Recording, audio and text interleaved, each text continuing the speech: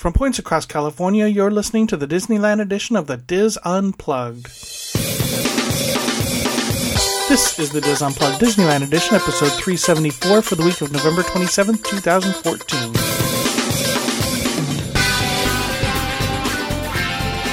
The Diz Unplugged Disneyland edition is brought to you by Dreams Unlimited Travel, helping you plan the perfect Disney vacation. Visit them on the web at www.dreamsunlimitedtravel.com. Hello everyone and welcome to the show. I'm your host Tom Bell and I'm joined by our Disneyland team, Nancy Johnson, Mary Jo Malata-Willie, Michael Bowling, and Tony Spatel. In this week's show, Brian returns one last time for more trip planning advice, and Michael has part one of his interview with David Lesjak about the Walt Disney Studios and World War II. All that plus this week's news, roundtable rapid fire, and our Diz Boards thread of the week on this edition of the Diz Unplugged. Hello everyone. Hello. Hey. Hey there, hi there, ho there. Happy Thanksgiving. Everyone. Are we all just fat and happy? I'm actually on a plane right now. Your sound is really good. Thanks. Yeah, me too. I'm not fat It's and that happy. Wi-Fi thingy. Yeah. So we are excited to see a lot of you this coming weekend on Podcast Cruise 5.0. Yay. Including David and including Anna and Eric. Yes, now that it's official and now that she it's knows. official. Our Coasting for Kids friends, Anna and Eric, will be there, and she just found out last week that she's going. So, Nice. yeah. Yep. And as excited as she is, I'm sure the anger of I have to get my clothes, and you've only given me I have to pack in 1 week. I was just thinking that, yeah. I have to go out and buy a whole new wardrobe in a week. No, Exactly. I saw her reaction and she's so happy. So that's very, very cool. And speaking of Coasting for Kids, the Van Cleves are going to be there also. Oh, that's right. So we're gonna we need to have a reunion picture of all of us coasters, the West Coast coasters. Yes, exactly. And we have to take a picture of all of us together in the same place to prove that Michael and Tony are not the same person. I'm the David Banner to Tony's Hulk. Oh, Thank you. I'll take that. I'm good with that. You don't want to see me angry, true. No. All right. Any housekeeping? Well, yes. I know that. Tony, Tony. Yeah, Tony Spatel, is that you? Yeah, there's, on the podcast, we know that the expert of everything is Nancy. I mean, that's just accepted. She knows everything, and she's the expert. And oftentimes when you're an expert, you get referred to in print. So what's interesting, though, is, I just happen to be reading it's not a big deal. It's not, it's not that big of a paper or anything, just the New York Times. And obviously someone wanted to write about Disney and had to do research because, the New York Times does research and they make sure that all their facts are checked. And when they're going to refer to an expert, they're going to find someone. And so as I'm reading, with my coffee and in the morning this full page about doing the crossword puzzle. Yeah, doing the crossword puzzle in my robe and ascot. I see here that they mentioned someone, but it wasn't Nancy. It kind of surprised me. No, you know what Nancy's never taken on the energy. No, Nancy's going to say they contacted her first, but she referred them to you. Yeah, probably. But I think this is like one of the best things ever to happen to me and my son, and so I have to read it, and I have to thank everybody here for, I guess, putting up with me. Inspiring. Yeah, inspire me. It says, and I began. Okay, so it's talking about, for people who haven't read the article, it's all about all 13 Disney parks and the whole. It was this huge article about what makes Disney Disney and why do people love it so much and whatever. And so, it says in 2007, New York Times hired me to professionally scrutinize the Walt Disney Company. Blah blah blah, and I began to notice a rabid breed of visitor. People like Tony Spatel and his son Andrew, who visited all 6 of Disney's major North American parks in a single jet-setting day. That's the greatest thing. I'm freaking in the New York Times. I'm just blown away. And it's funny because I texted. So when I found out about it, I texted my son Andrew, who was with his grandparents, and camping. And so they had really bad cell service. And I texted him, and he didn't get it yet. And then I'm like, just read the whole article. And then I got the, he's 8th grade, but I got the New York Times! Exclamation point, exclamation point, exclamation point. Have you found it in actual print? Yes, I have it in print. And, of course, because things aren't cheap, the New York Times Sunday edition costs $6 in Southern California. So do you get coupons or anything? I know. I bought 3 because I'm like, I got to frame it and do all that. But it was like $6. You know what? To see my name, I'll pay more than that. What was funny is I caught my dad because I texted him. I said, read the article. Read the whole thing in all caps. Because if you do it through mobile, it says, online, you have to click to read the whole thing. Thanks for the article. Nice read. I was like, you jerk. I caught you. I totally caught him. And then I said, you obviously didn't read it. Read the whole thing. And then he figured it out and he was busted. But, that's too funny. Yeah, And you so enjoy telling your dad he was busted. But that's kind of our relationship. I always yell at him for stuff like that. But I just Can we call you Candace now? Oh, no, I'm not. Yeah, let's not. I'm going to call you Mr. Rabbit. No, you call me as New York Times official reference. Official Rabbit fan. Yeah, I know. I just... Rabbit. Yeah, what's interesting is... He was Rabbit. It's funny because my son was talking about that they had to do a project on their digital footprint, and part of his digital footprint is when we did the 6 parks in one day. But now I'm kind of excited because now it's the freaking New York Times. I can't say New York Times without the freaking New York Times. That's very cool. Yeah. It's much better than the OC Register. Yeah, now, whatever. Well, see, now that you, when you do contact the OC Register, you can say, well, when I was featured in that New York Times. Yeah, featured, yeah. Cool. Yeah, featured. So, sorry, I'm just, even though, everybody now, here's some behind the scenes stuff. I was kind of grumpy when I came on tonight, but I'm not grumpy anymore because I'm happy. Giddy. I'm giddy now. Like, yeah, wow. So, and a perfect timing right before the cruise.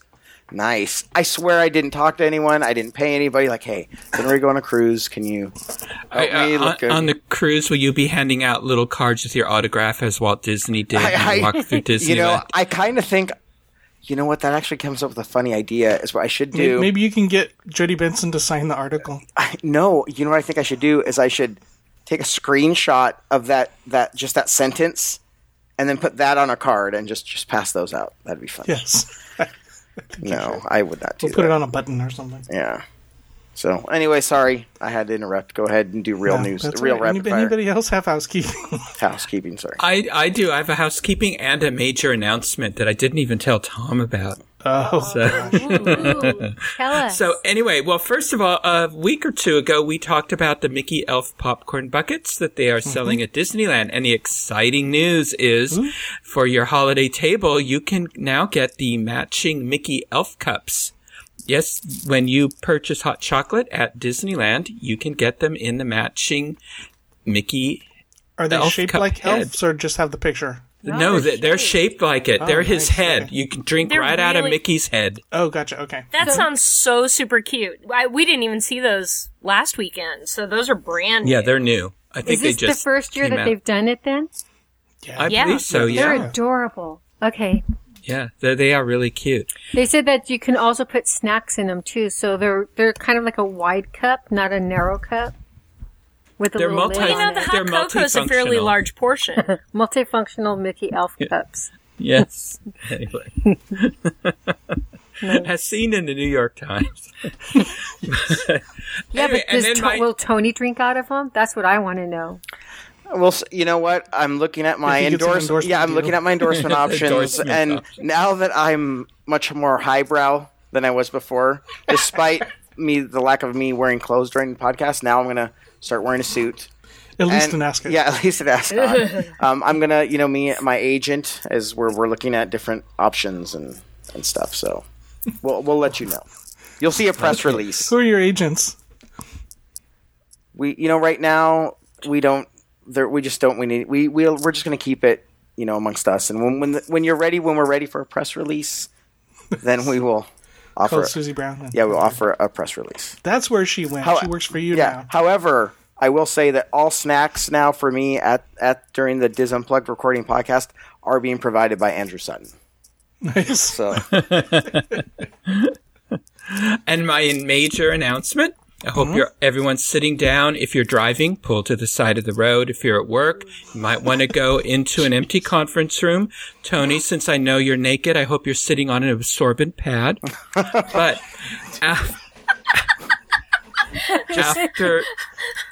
after years and years of entering those Disney movie rewards codes online, I now have enough for the private tour for 4 to the Walt Disney Studios. Nice. Ooh. Nice. Ooh. Michael, did I ever tell you? Yes, yes. But my dilemma is, they change that prize every couple of years. They add something to it or whatever. Right. Now I'm thinking, what if they come up with something better? So do I want to redeem these, or do I want to keep saving? Because they actually have more than 1,000 over what you need. Wow. But I have more movie tickets to enter. But so it's like, I don't know what to do. Do I cash these in? Or do I? On them? No. Oh Or God. do I just wait and see if something better comes along? So that's my big announcement. Should we have a poll? Should that be our poll on Facebook? That's right. What should Michael do with and be nice?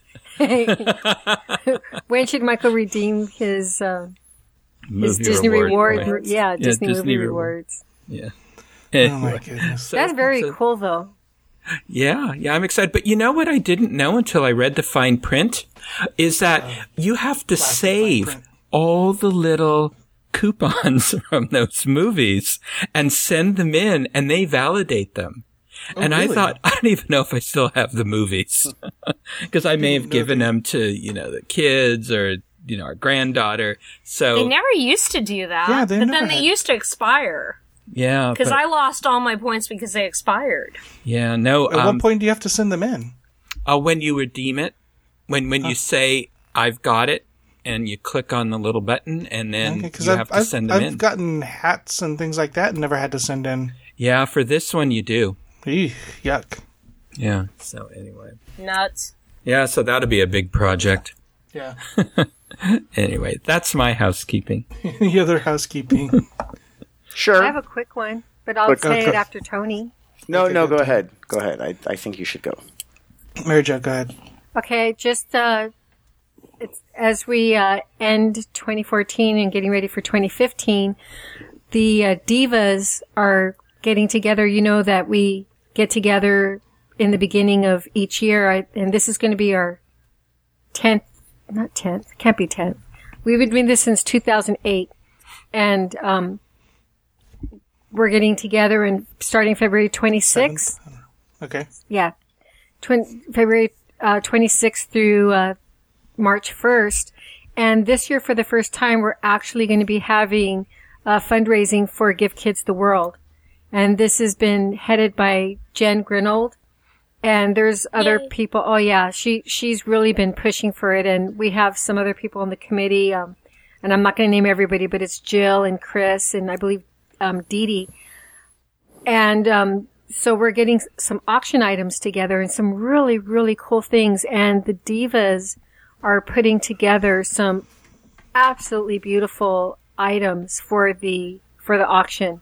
So if there's any women out there who want to join the group, or actually the divas who are already going, just, take a look at the information that we have for it, and kudos for the team for putting this together. And so when is it? It's February 26th through March 1st. And there's really some good these ladies have got together, and the meet and greet is going to be at the Paradise Pier Hotel. We have scavenger hunts. We have other events going on. They have a committee now who does the reservations because, you now have to, pay the deposit. So there's a group that collect the money and pay the deposit, and there's a group that, because you have to pay, because of the venue for the meet and greet, we now have to pay, whereas before it used to be free. But the group is so big now. We have almost 100 women going now, and we started with 30. So just a shout out to these women and for the Give Kids the World. Just when Pete first started, brought it to our attention. It was on one of the podcast cruises, right? Was it Podcast Cruise 2.0? I think they'd been talking about it before then. But that's they sold the T-shirts. Well, that's when he gave the challenge out. Yes. You know, the Power of 10. What was it? Mm-hmm. Yes, Power of 10. Power of 10. And when they started putting meets together and everything, and it's spreading to the West Coast now. Even though this is primarily Walt Disney World, you know, for the kids, it's spread out, and it's just amazing how people care enough to bring some respite, I guess, some good times to families who really could use that time. So thank you, ladies, and looking forward to getting together with my besties. So how can people find more information out about this? Beth Uranga, she has a post on the community board, Disneyland community board. And I know that some of the items are going to be only for the divas because they might have an online auction, but Jen is the one who's heading all of this. So is it too late for ladies to join the trip? It might be too late for them to join the meet and greet. If they want to go on the trip, and what it is ladies leave behind their husbands and children, and it's just gals getting together with gals. You have to be 18 and over to go. The meet and greet deadline for that deposit is December 1st. So I don't think that people will be able to go to that, but they can certainly, if they're going to be in the parks at that time, this is a great time to get to know some of us. We call ourselves the Diz Divas or just the Divas. And it's really a great opportunity to get together with women and just let our hair down and have fun at the parks and adult fun and just leave our cares behind. So go to the thread on the community board, and it's headed by Mama U4. And you can't miss it. Well, I'll put a link in the show notes also. Okay, thank you. All right, Tony, you had another housekeeping? Kinda. We're gonna call it housekeeping. So we're gonna call it housekeeping. So just another, and I'll probably end up eventually doing a segment where we're talking about different travel options, kind of like, I just came up with the title for it, like travel hacking Disneyland or whatever. I just came up with that. I like it. Well, you know, when you're a New York Times referenced person, you have to think of things and ideas like this. Really, I'm the worst person I should have never gotten in this because I'm already a monster like the Hulk, and now I'm going to become even worse. Anyways, I had to do a late flight really quickly, and so I had to fly out of Ontario, but I couldn't fly back into Ontario, so I had to fly back into LAX. What's the problem? My car is stuck in Ontario. It only cost me through Priceline $28 to rent a car from LAX and drop it off at Ontario. That's cheaper than a shuttle or anything like that. So it's just something that I thought that, you know, don't be afraid to think of using all the different airports and that one-day rental to get you from one place to another and just drop it off. Because there was hardly any. I mean, $28, that included dropping it off at the wrong place, which was a lot. And I literally rented it the day of travel. So, $28, and then you've got your own car and you've got people in there. So I think eventually I think Tom talked to me about doing a segment with things like that, but just something to think about. There's multiple airports, and you don't always have to do a shuttle, because a shuttle would have cost way more. So anyways. Very, very true. All right. Any other housekeeping? Nope? I'm good this week. Yay. Okay. Over to Tony with the news. Anaheim's new Arctic is about to open. And no, that's not a SeaWorld attraction. But I should know this. I should be able to pronounce what it is. I should see what it is. Let's see if I can get some... Anaheim Resort Transportation Intermodal Center or something like that. Sounds good to me. Okay. So by day, County Supervisor Sean Nelson sees a sand crab when he drives past the new transit hub in his district. By night, he thinks disco roller rink when colorful lights illuminate the building. I don't think this is what the taxpayers had in mind, said Nelson, who is also board chairman of the Orange County Transportation Authority. Many local architects, however, called the Anaheim Regional Transportation Intermodal Center. I was close. I was so close. Set to open December 6th. or if you've already read it, opened on December 6th. A modern marvel and the future of transportation. A 120-foot tall glass wall that makes up the structure's entrance just off Catella Avenue provides sweeping views of the nearby Honda Center, Angel Stadium, and the Santa Ana River. It's not really a river. Sunlight is diffused by air. Well, somebody from finally they've listened to our podcast. I can't wait. Oh, I get to see the Santa Ana. Wait, it's go concrete. Fishing, go boating on the LA it. River's the same. Yeah, exactly. Sunlight is diffused by air-filled plastic pillows lining the arched roof, held in place by curved steel tubes. Like Sleeping Beauty's castle at Disneyland and the Big A at Angel Stadium, only the passage of time will determine whether Arctic is considered a local landmark, not just for Anaheim, but also for Orange County. It inevitably flaunts the accepted rules of Orange County design. I didn't know there were rules of Orange County design. I know. Said Graham Moreland, a professor at the USC School of Architecture who specializes in contemporary transit station designs. You can do that? That's a thing. I've got my next degree. No, what do you specialize in? Contemporary transit station designs. So. And then at the party, they just move on to the next person. Yeah. Arctic is an essential part of the urban infrastructure, stitching together disparate transportation network inherited from the past, Moreland said. This building is magnificent in its aspiration to service so many people in the melting pot of daily travel exchange. Wow. But with the opening of the three-story terminal soon, there's still work to be done. Snacks and drinks won't be available to commuters and tourists passing through Arctic for at least another month. So far, the city has leased space to 4 concessionaires for shops and eateries scheduled to open early next year. Yes, I finally have something new I can review. Additionally, city officials are looking for a naming rights partner for Arctic. I find that interesting. And those efforts will continue into next year. The deal was supposed to be one of the main funding sources for the transit center's operating budget, expected to Roscoe's Terminal. Yes, expected to be $3.6 million for the first 7 months. Okay, I'm going to digress in the article. What if, Knott's decided they're going to sponsor it? It's Orange County, even though it's really close to Disneyland. Or the Universal, Anyways, some more information. While sketching out designs for Arctic, architect Ernest Sarangel said he wanted to maintain a wide open gathering space similar to classic transit stations such as Union Station in LA and New York's Grand Central Station. Traditionally, train stations have great open spaces that provide a natural connection. And I love buildings that can make a beautiful structural geometry, Sarangel said. I believe this is a very intuitive passenger flow, and people will know exactly where to go. Arctic's enormous arched entry showcases curved interlocking steel tubes that were slowly assembled by massive construction cranes guided by satellites, allowing for a mere 5-millimeter margin of error. Inside, the 67,000 square foot terminal is separated into 3 levels, with the ground floor boasting a spacious lobby, ticketing desks, shops, and vendor kiosks, and a plaza leading to 13 bus bays. In addition to the 13 bus bays, there are 11 elevators and escalators, over 1,000 parking spaces, 12,000 square feet of retail and dining space. It's 67,000 square feet, cost $185 million to build the terminal, and it is 120 feet tall in the arch.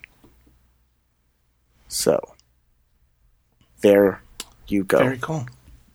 What? I think we should check it out. Sounds exciting. I think we should. I don't get why it was necessary. Maybe Lily and I will take the train again. I hate to be like Mr. Why do we need to build public works projects, but why? You've been to the Amtrak station at Angel Stadium. I know it's not a real. I know it's not a real Amtrak station, but I don't know. Does it? I think they'll have free food at the grand opening. We should go. Okay. Yes. All right. Great idea. I'm glad it's great. Our tax dollars were spent on that. Yes, exactly. And then I think it's interesting that it's going to be sponsored. Mm-hmm. And is anybody going to refer to it as that? They're going to call it the bus station. Or Yeah, the train exactly. Station. I mean, No one's going to call it the Wells Fargo train station. No, but I mean, Except for the Wells Fargo people. I mean, it might get a nickname because I'm thinking of like stadiums, and they'll call it, like in San Diego, they call Qualcomm Stadium the Q. Okay. But I'm trying to think of other ones.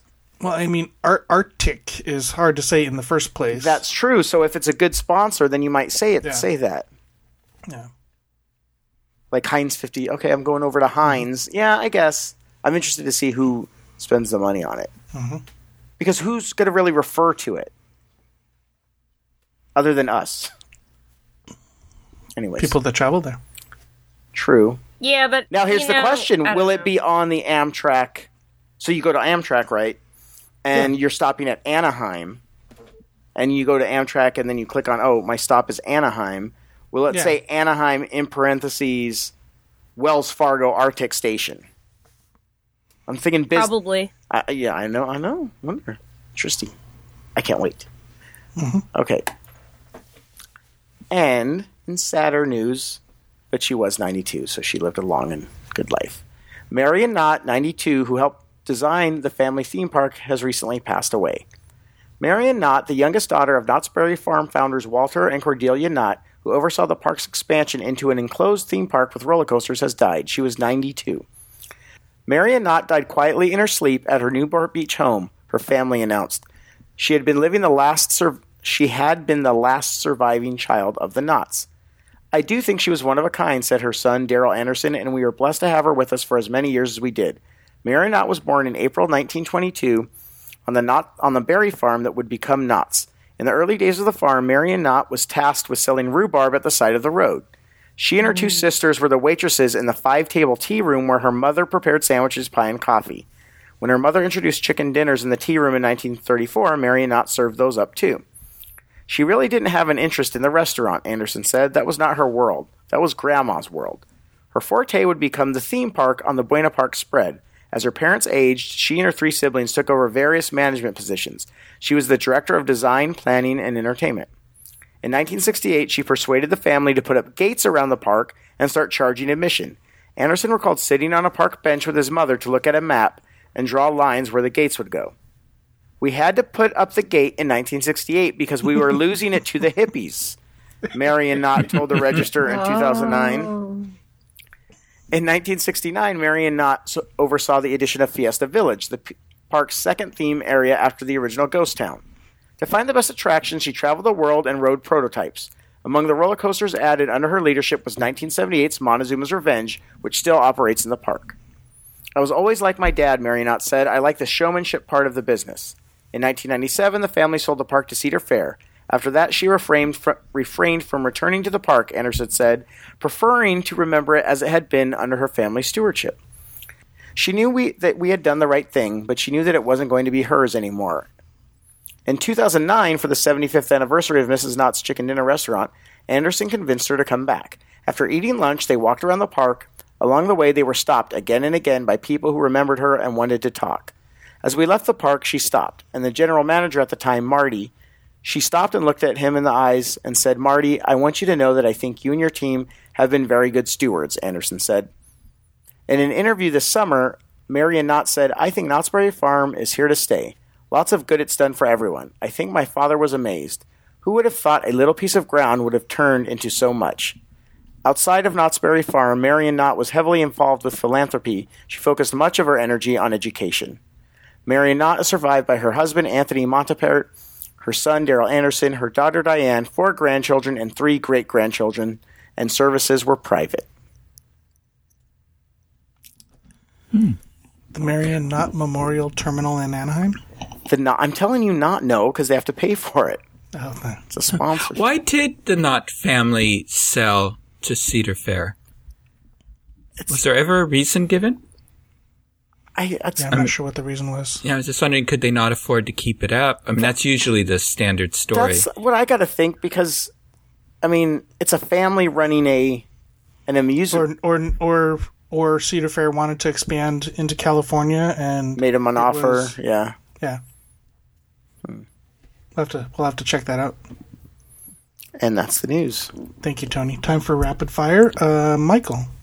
Well, one of the things a lot of us may be doing, maybe even as we speak, is when we're at Walt Disney World, we like to go to the different resorts and see the decorations, such as the gingerbread house at the Grand Floridian, or at the Boardwalk, or the Chocolate Carousel at the Yacht and Beach Club. Well, now, of course, we can do that at the Grand Californian, because on November 27th, the Grand Californian Gingerbread House opens, and it was created by a talented team of 25 artists, engineers, and bakers. It took a total of 1,400 hours to bake and create just the edible portion alone.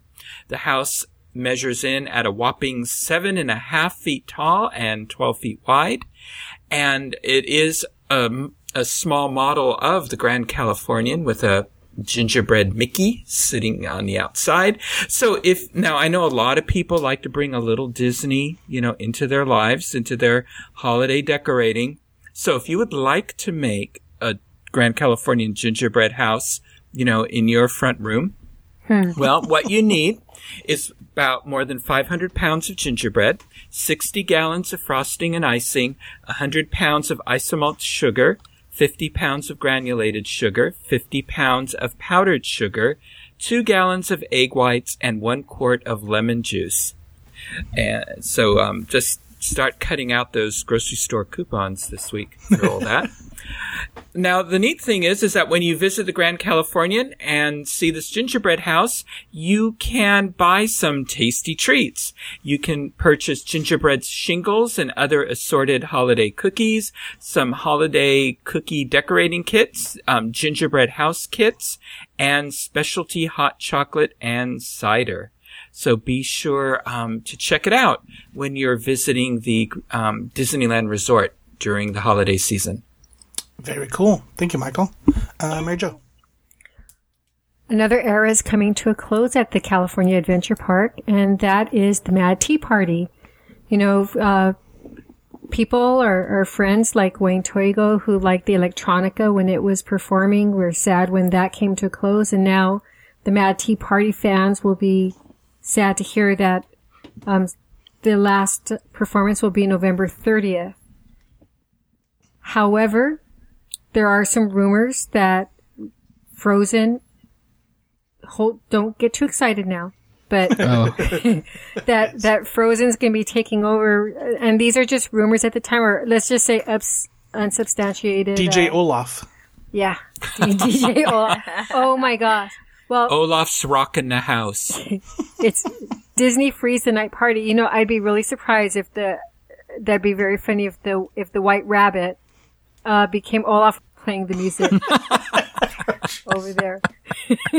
But so that's going to be some time in the future when they have that. So we're still waiting for official word from Disney, and probably Tom will be one of the first people who get that official word. So unless of course I'm on the cruise, and yeah, that's true. But go to the Diz boards, the Disneyland section, because we have people who are closely monitoring the events, and it's the late breaking news. People who are monitoring these events. Yep. Well, one of our Dizzers Eat My Pixie Dust. Her name is Rochelle. She goes there a lot, so she knows. I've been keeping tabs on what she's been saying because she knows the DJs and the DJ and some of the performers. So, want to see what she says, and also Sherry E, who's our moderator on the Disneyland board, co-moderator. She's also going through all the news and keeping track of anything that has to do with the holidays at Disneyland. So if you don't hear it in our podcast or don't see it on the WDW info portion of the Diz, go to our forum because it will be there. Very cool. Well, not very cool. Sorry. That's so nice. Well, it will be very cool sad. if it's Frozen. Yeah. All right. Thank you, Mary Jo. I just have this image of Elsa swinging along, singing like a snowball. A homage to Madonna. Or, not Madonna, to Miley Cyrus, yes. Miley Cyrus. Oh my gosh. Tonight you guys are just coming up with all of these images I don't want in my mind. All right. I will go next in a related story to Tony's news. Megabus is coming to Anaheim. Yay! Megabus. Woo woo. That's great. So Megabus, which I took from LA to Vegas and tested out, will, starting December 6th when Arctic opens, will be running from Anaheim to Oakland, San Jose, and San Francisco. So this is a low-cost bus line with rates starting at $1 and going up from there as the bus sells out from $5, $10 up to $39 each way. They will leave from Arctic Bus Bay 11. Looks like about 4 times a day, and taking the almost 9 hour journey to San Francisco, and then also Oakland or San Jose. Looking at the San Francisco, it does make a few stops along the way. It stops in Burbank, then it stops in San Jose, then it gets to San Francisco. So yeah, 9 hours, and it only takes those many stops. Yeah. Yep. It's a long drive. 8 hours and 40 minutes. No, but I've done San Francisco. I mean, I guess I'm not a bus. Not on a bus, no. But, oh, okay. Well, that'd be interesting to see what time they stop in Burbank to go down to Anaheim. Oh yeah. See if you can get. That would be kind of fun to see if we could do it as a day trip. I don't think you can book Burbank to Anaheim. Is the problem? And how would you get back? You don't know. You would rent a car, like I just said, and drop it off. Well, it depends what time they go. It depends. They could do an overnight ride. And drop off. I mean, we'd have to look at their schedule to see if they do like an Anaheim overnight, stopping in San Francisco in the morning. Yes, you leave at 10:30 at night and get to San Francisco at 6:50 a.m. See? Okay, Tom, you wrote it. Yes. Is it a sleepable bus? I can sleep anywhere, but... Oh, yeah. Yeah, I mean, it's a double-decker bus. Ooh. You got your Wi-Fi on board, so... I do like the idea of wasting my sleep on the bus. Like, not spending a whole day. Now, at one point, I asked Michael to research, and of course, we've probably lost that research, where in San Francisco it picks up and how that relates to the Family Museum. I did have that information. It's nowhere near the Family Museum. Okay. I don't recall. But, Megabus goes from Sacramento to San Francisco. So someday I'll have to take like a week off and ride it from Sacramento. Okay, it says it's the San Francisco Caltrain station on Townsend Street. Oh, okay, yeah, that's right near Pac Bell. What's not called Pac Bell Park? AT&T Park, where the Giants play. But there would be public transportation, right? Oh yeah, there's tons of transportation there. Now that you're saying it goes to Sacramento and Burbank, I don't know why there's just not a nonstop Sacramento to Burbank. Because if there's 2 places in California that are fun and you want to see, it's Burbank, Sacramento. I mean, that's just... I'm just waiting for Fresno to have a megabus, so I can go to Oakland. Oh, gosh. We'll never find you again. All right, Nancy. Okay, well, this weekend... we have a couple exciting things to do if you are in the Los Angeles area. The first thing is starting on, Saturday? No, actually starting tomorrow, the 28th, the LA Zoo is starting a brand new tradition, and it is called, dun dun dun dun, LA Zoo Lights. When she says da da da da, that means she needs to click on the link to try to find the name. That's what I means figured. I needed to scroll up. Because I'm like, it isn't on this page, but it was on the page before. Music. I know, but I give her credit for that because I just go, oh man, where'd the link go? So at least she cares about the show. The only 2 days it's not actually going on is December 24th and December 25th. But it's a hard ticket event at the LA Zoo in the evening, and you get to stroll through a whole bunch of new holiday lights and lighting designs, and they're going to be also having real reindeer. You're going to visit with Santa on certain days. They're going to have holiday treats and goodies, and it's all under the stars in Griffith Park. Which we've talked about all the wonderful things in Griffith Park. Yeah. Now, the rates, ages 13 plus are $13. Children ages 2 through 12 are $11, and under 2 are free. And, of course, Zoo members get $1 off with the promo code. And there is a group rate if you have 15 to 49 guests. And they do have an online early bird special, $8 a person, November 28th to December 11th. But there is an online, purchasing fee for getting your tickets in advance. I want to see the reindeer. Oh, they're so cool. I mean, you can see the reindeer as part of the daytime zoo festivities, but they have the reindeer romp, which goes on during the daytime. Wow. And the reindeer are on exhibit every day, starting on the 28th of November. And they have all kinds of stuff, holiday crafts, photos with Santa, and all that stuff. Right. It's in the area. Once you enter the zoo, you actually have to go up some wheelchair ramps or up a large flight of stairs, because the zoo is in a canyon. So you have to go to multiple levels in the zoo, but it's all accessible, wheelchair and ECV accessible and stuff. And then the reindeer romp stuff is usually across from the children's zoo area. So after you pass the initial shopping venues, go through the shopping venues and it'll be up to the left. So we love the LA Zoo. We're members. And, but that starts on Friday, tomorrow. Now, if you're up in Hollywood or want to be up in Hollywood on the 30th, it is the Hollywood Christmas Parade, the famed Hollywood Christmas Parade. We used to watch that on TV, but when I lived back in Missouri. And so that is going on, and it starts at 5:30. There's the usual hosts, Eric Estrada, and whoever his partner is that I don't recognize. He's gay? No, that would be his Larry hosting Wilcox. Partner. Larry Wilcox. No, actually, it's Laura McKenzie. Chips. I don't remember I don't know who Laura McKenzie is. Probably some but LA Eric personality. Estrada hosts it, and the celebrity guest hosts this year are Dean Cain and Montel Williams.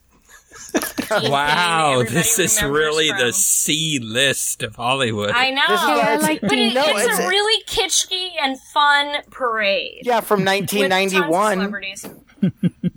Well, if you get grandstand seats, which start at $45, grandstand ticket holders have access to a pre-parade concert which features Stevie Wonder, Earth, Wind and Fire, Heart, Richie Sambora, and others. Wait, now, I like all those people, but they're also a lot older than 2014. I haven't heard of most of them.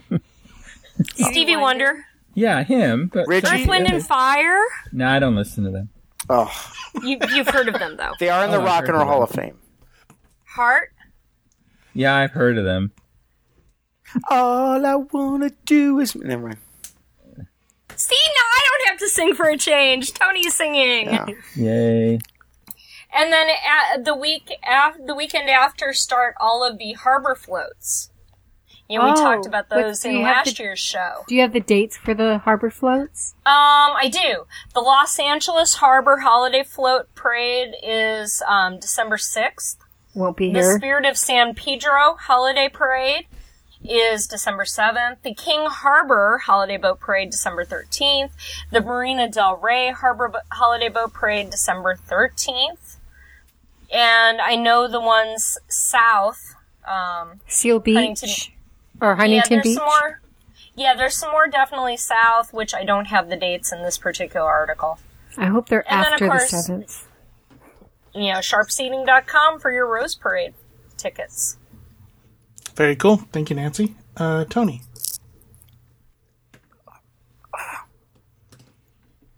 Da-da-da-da. Okay. I was thinking, are you deep in thought doing a New York Times crossword? No, I couldn't. Okay, I'm going to give you a little inside show. So I have two monitors, and I was on mute for extra noise, and so I've got my laptop and my other monitor, and I'm trying to get my mouse, and I couldn't find my darn cursor. It was floating all over the place. But anyways. It was on the other screen. Yeah, it was on the other screen. I couldn't find it. Your cursor was having a party. So I know it's beginning to look a lot like December. So we need to start thinking about what's going on for New Year's. Are we good with that, Tom? Is that okay? Sure. Not too early. Is that too early? No. Because people need to plan. Some things cost more. Yes, and people need to plan. If people are We only listening have a couple now, more shows until that's New why Year's, I decided You to have to make do this now. reservations. So I'm going to tell you what's going on at the Queen Mary and on Knott's, but not the Knott's thing is not official. It's tentative based on the research that I'm doing. So at Knott's, it says it's tentative, but they're supposed to be having. You can dine. Billy Hill and the Hillbillies. Billy Hill and the Hillbillies. Yes. Dine at Spur's Chop House for a New Year's Eve buffet, $13.99 for children, $24.99 for adults, served from 5 to 9 p.m. I don't know what's on the menu. The park is open until 1 a.m., so come and enjoy special fireworks at midnight and live entertainment featuring Billy Hill and the Hillbillies. Midnight Party on the Midway, the Reflex 80s Band, Comedy Magic of Dana Daniels, Sharp Turn Ahead, Salsa Dancing with Louis Angon, maybe? How do I say that in Spanish, Mary Jo? A-N-G-O-N. A-N-G Angon. Okay, thank you. DJ JC and Snoopy. Wait, Snoopy salsa dancing? Yes. Salsa dancing with Louis, DJ JC, and Snoopy. You say, get down, dog. Sorry. No, you don't apologize for that.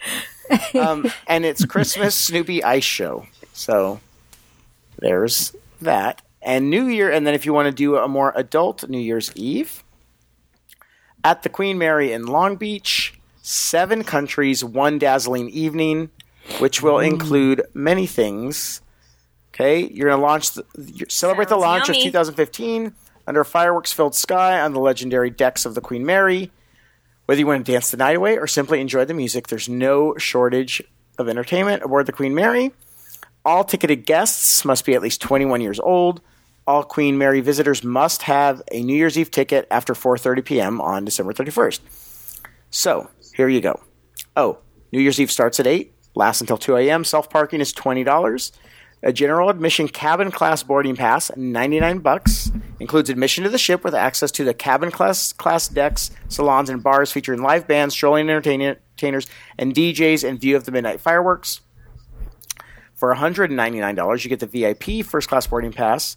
The VIP first class boarding pass includes VIP admission to the ship with exclusive access to the first class and cabin class decks, salons, and bars featuring live bands, strolling entertainers, and DJs, plus 4 complimentary cocktails, party favors, and a premiere view of the midnight fireworks.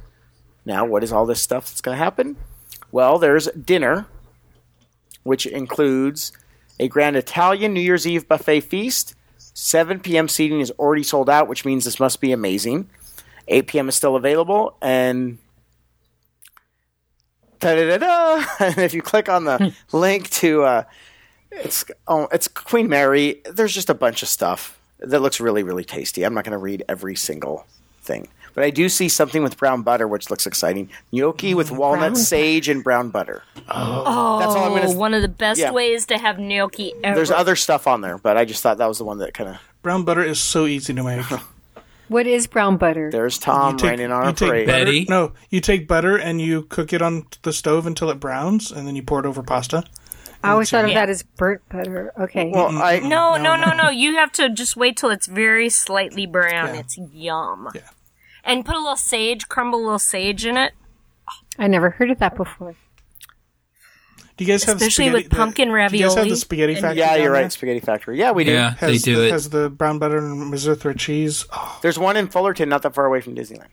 There you go. I will make brown butter pasta for you. Yes, exactly. The Promenade Cafe has a buffet that's $49 at 4:30, 7:30 at $69, and 10 o'clock at $69. A really great menu. I'm not going to go over everything. Chelsea Charterhouse has 2 seatings available. Oh, these are not buffets. The next ones are prefix menus. Sir Winston has a $99 and a $189. Wait, $189. We need to see what this menu is. It's got to have wine with it. Okay, first course. Maybe lobster. First course has lobster bisque or French onion soup. Second course, lavash eggplant. Intermezzo, pink champagne sorbet to clean your palate. Main course, beef Wellington or jumbo prawns and mussel bouillabaisse or Australian rack of lamb, and a dessert course for $189.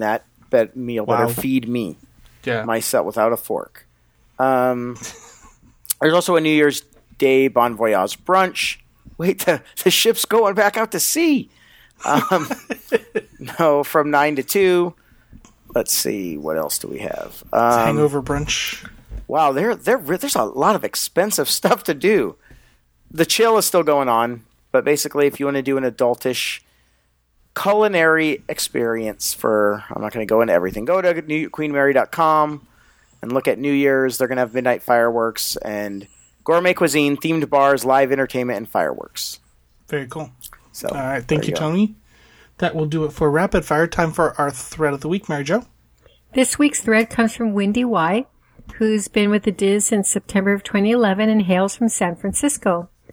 And you know you can get there on Megabus. Pretty soon, right? Or did it start already? Yeah, no, soon. Sacramento Megabus goes there. That's awesome. Go ahead. I'm so glad. And then I'm sure if she goes up there, then she could probably go to the Walt Disney Family Museum too, right? Well, she lives up there. Well, she that's lives true. there, yeah. So she must be there all the time then. Wendy and I are very good friends. Well, our Dizzer, Wendy Y., has a thread I know her called... little brothers, Michael and John. She has a good friend named Peter. Yes. Her thread is called Bad Mom for Shielding 4-Year-Old Dear Daughter from Princessy Fun at Disneyland Resort. She writes, this will be my sweet 4-year-old daughter's third time to Disneyland Resort. The first 2 times she was way too little to be into the princesses, but now at age 4 she is just starting to pick it up from her little friends at preschool. I was hoping to hold it off for as long as possible, and I think we could get away with avoiding it for our upcoming trip in January. I like the princesses. It's just that when our trips are only 2 days, I prioritize rides and shows that our 8-year-old son will enjoy too. For me, Disneyland is Dumbo and Mickey, Space Mountain, Indiana Jones, Pirates of the Caribbean, and churros. The World of Princess is not part of my research, but after reading so many stories of all the parents who strategized to get to the Anna and Elsa meet and greet, booking Bibbidi Bobbidi Boutique and Ariel's Grotto, and something called Fantasy Fair, I feel like a bit like a slacker mom. Please tell me that I'm not depriving my little girl if we hold off on princesses until she's closer to 6. Kinda kidding, but seriously. And this thread caught my attention because when my kids were little and we would go to Disneyland, the princesses weren't such a big thing like it is now. If we saw that they had no line, we might go up to them, but it wasn't a thing.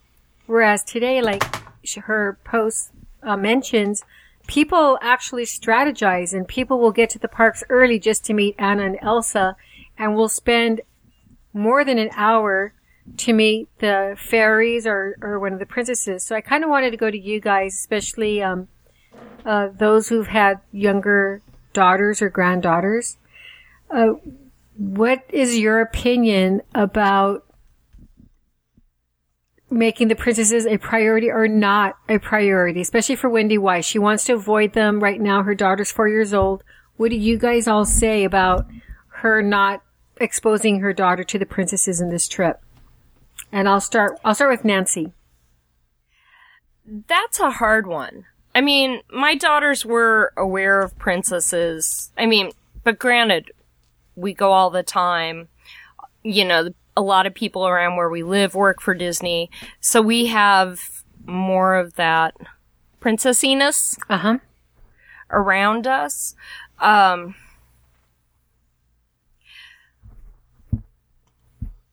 I also, you know, does her daughter go on those major rides? Because, see, my kids never did. My kids never wanted to go anywhere near Indiana Jones. Yeah, but it sounds like her family is more into the rides. Right, her family's into the rides. I would say, see if you can accomplish it. I mean, you don't have to. It's not a competition. Don't feel like you need to compete with other moms and other things. Like, frankly, as much as my daughters like the princesses and stuff, I'm not a crazy over princess plannery type. Like, we never did Bibbidi Bobbidi Boutique. we did like Studio 365 only because Zoe wanted to get her hair done up. She didn't care about it being princessy. She hated wearing princess dresses.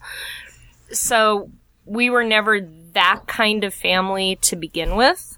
There's nothing wrong with that, but we were just not that kind of family based on what the kids wanted to do.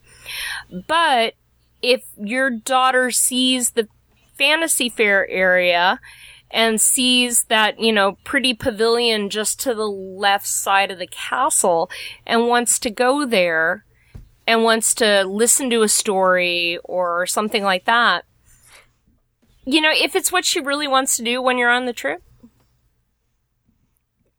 explore the direction. Okay, that's a good one.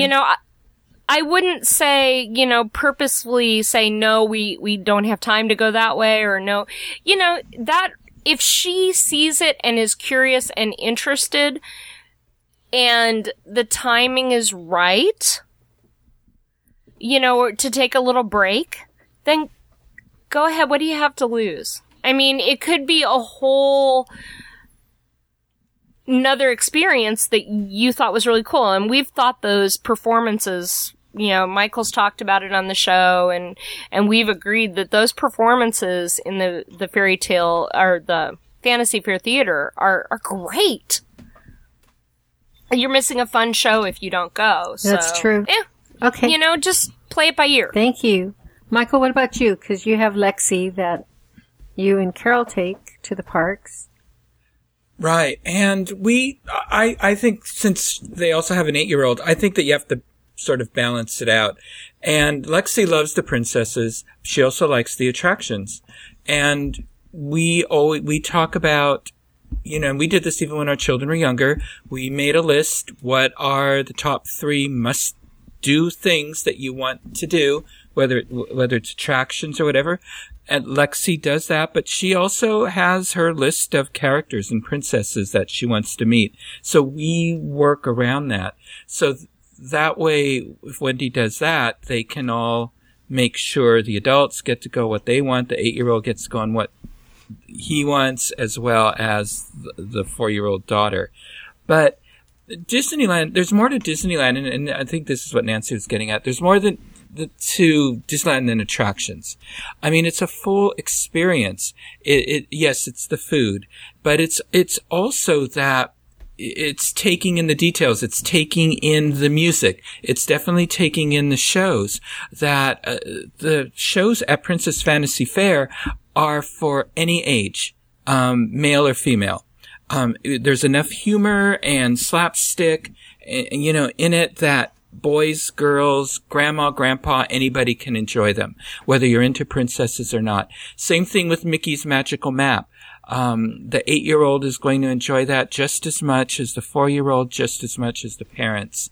So I would say you are not experiencing Disneyland to its fullest if you're not interacting with characters, if you're not taking time out to listen to the music, and if you're not taking time out to enjoy the shows.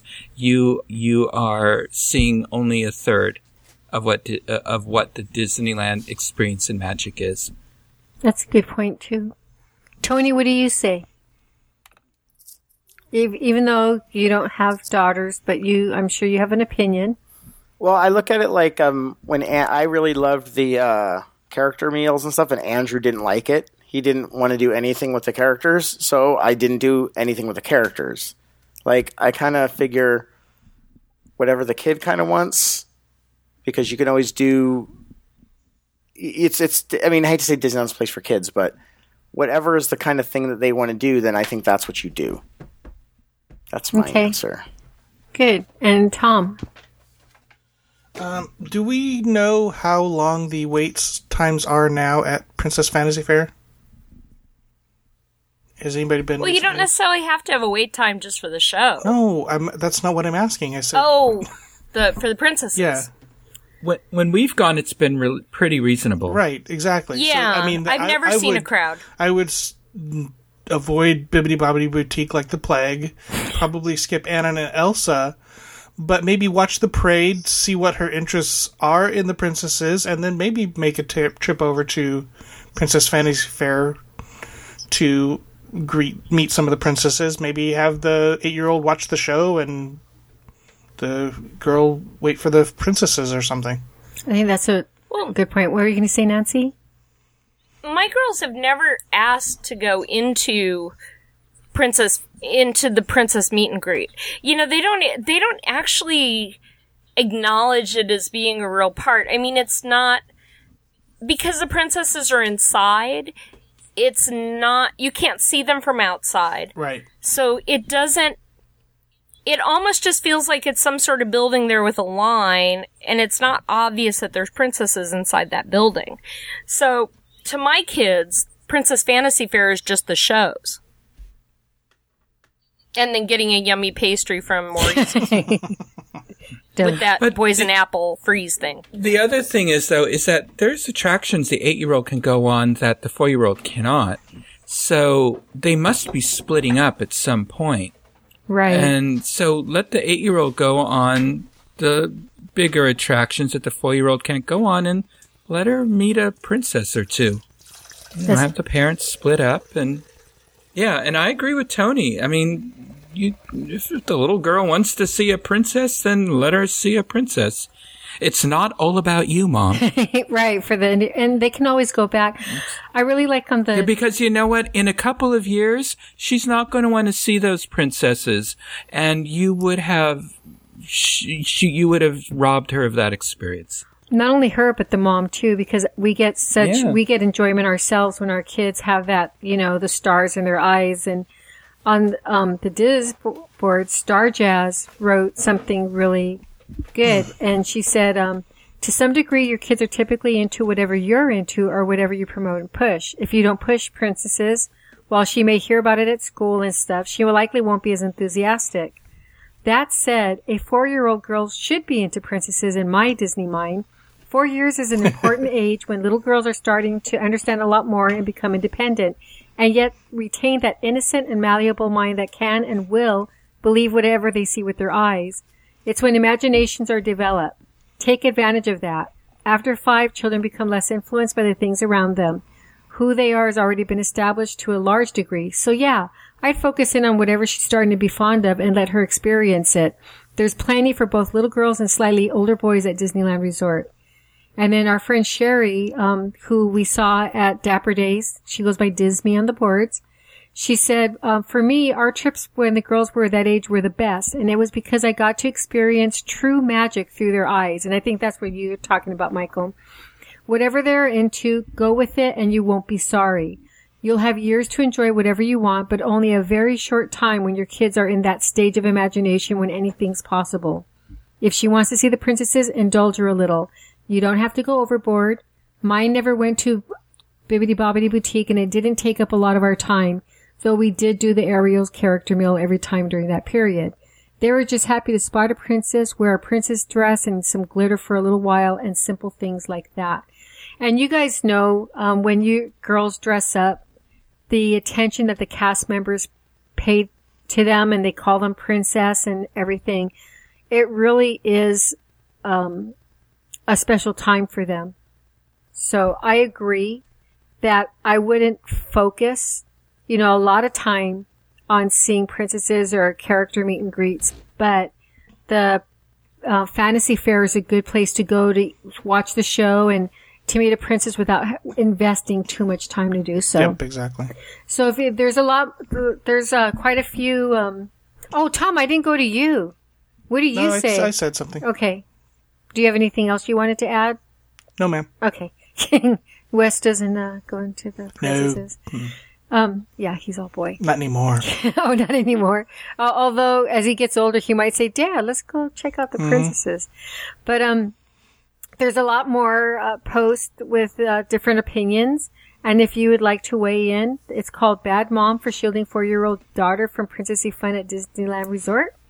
And we'll have a link to it in our show notes. Excellent. And of course, our show notes page, which I failed to mention earlier, is www.disunplug.com.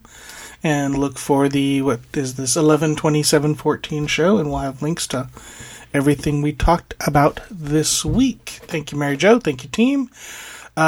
We are all on the podcast cruise next week. However, by the magic of radio, we will still have shows going up. So you won't be without us, no matter how hard you try. So we will see you all next week. That's going to do it for this segment of the Diz Unplugged. Be sure to catch all of our other Disneyland shows this week. And like I said, we'll be back again with you next week. Until then, remember, Disneyland is always more magical when it's shared. Thanks for listening.